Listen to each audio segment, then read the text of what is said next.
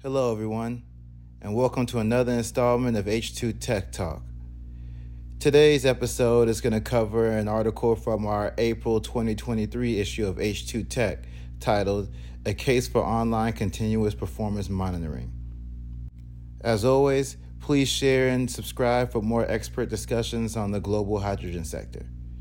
Now, let's get started. As part of a debottlenecking procedure, a refinery in Oklahoma, U.S. was interested in analyzing its hydrogen recycled compressor performance, thinking it may need rerating to improve plant capacity.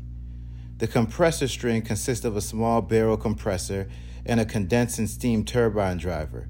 A primary concern for data accuracy were the flow meters in obtaining an accurate gas analysis. Accurate data was a special concern since completing a power balance does not provide confirmation of calculation results.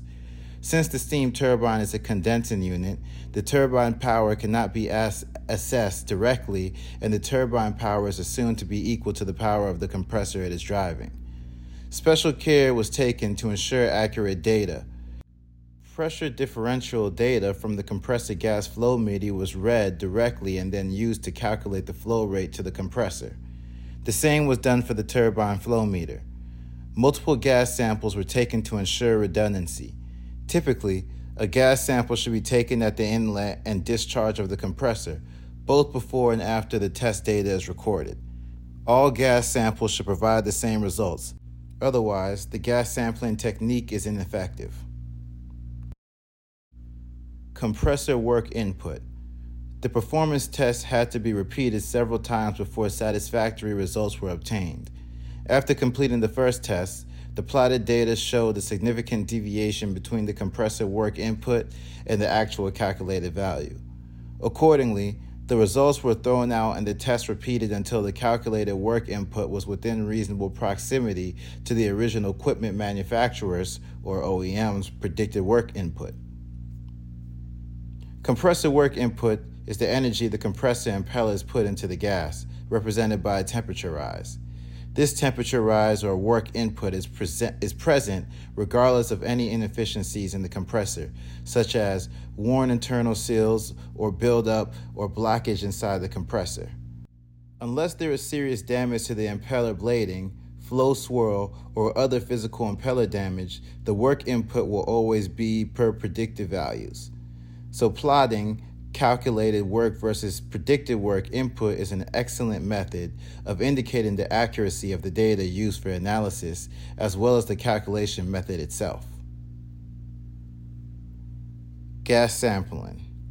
The problem with the original test in this case was in the gas sampling technique. While the bulk of the gas is hydrogen, there are small quantities of heavies in the gas, for example, hexane, propane, and butane. Even a small fractional error in the measurement of these heavies can upset the final mixture and have a significant effect on efficiency and power values. For the first few tests, the gas sample container was not completely purged or heated. It is necessary to completely purge the testing container of any residual gas or any condensable that may have adhered to the container walls. Heating the gas container and insulating it will minimize the issue. If not heated to the gas stream temperature, then the heavy components will condense on the container walls.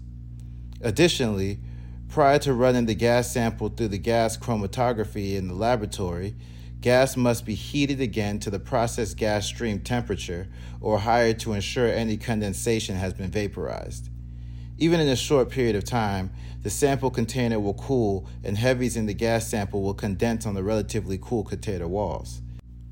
If the container is not heated, the small fraction of heavies that have condensed on the container walls will not be accounted for by the gas chromatograph, and the sample result is in error. Another concern is leaks in the gas sample container, mainly the valves. Hydrogen molecules are much smaller than heavier gases like propane and hexane and will leak at a faster rate, thereby leaving the gas mixture in the bottle with a smaller percentage of hydrogen than the actual gas mixture in the process stream. So, checks for leaks in the sample bottle must be conducted, with hydrogen if possible, and it must be assumed a leak may still remain somewhere. Any delay should be avoided from the time the sample is taken to when it is processed in the lab to minimize the effect of any possible leaks.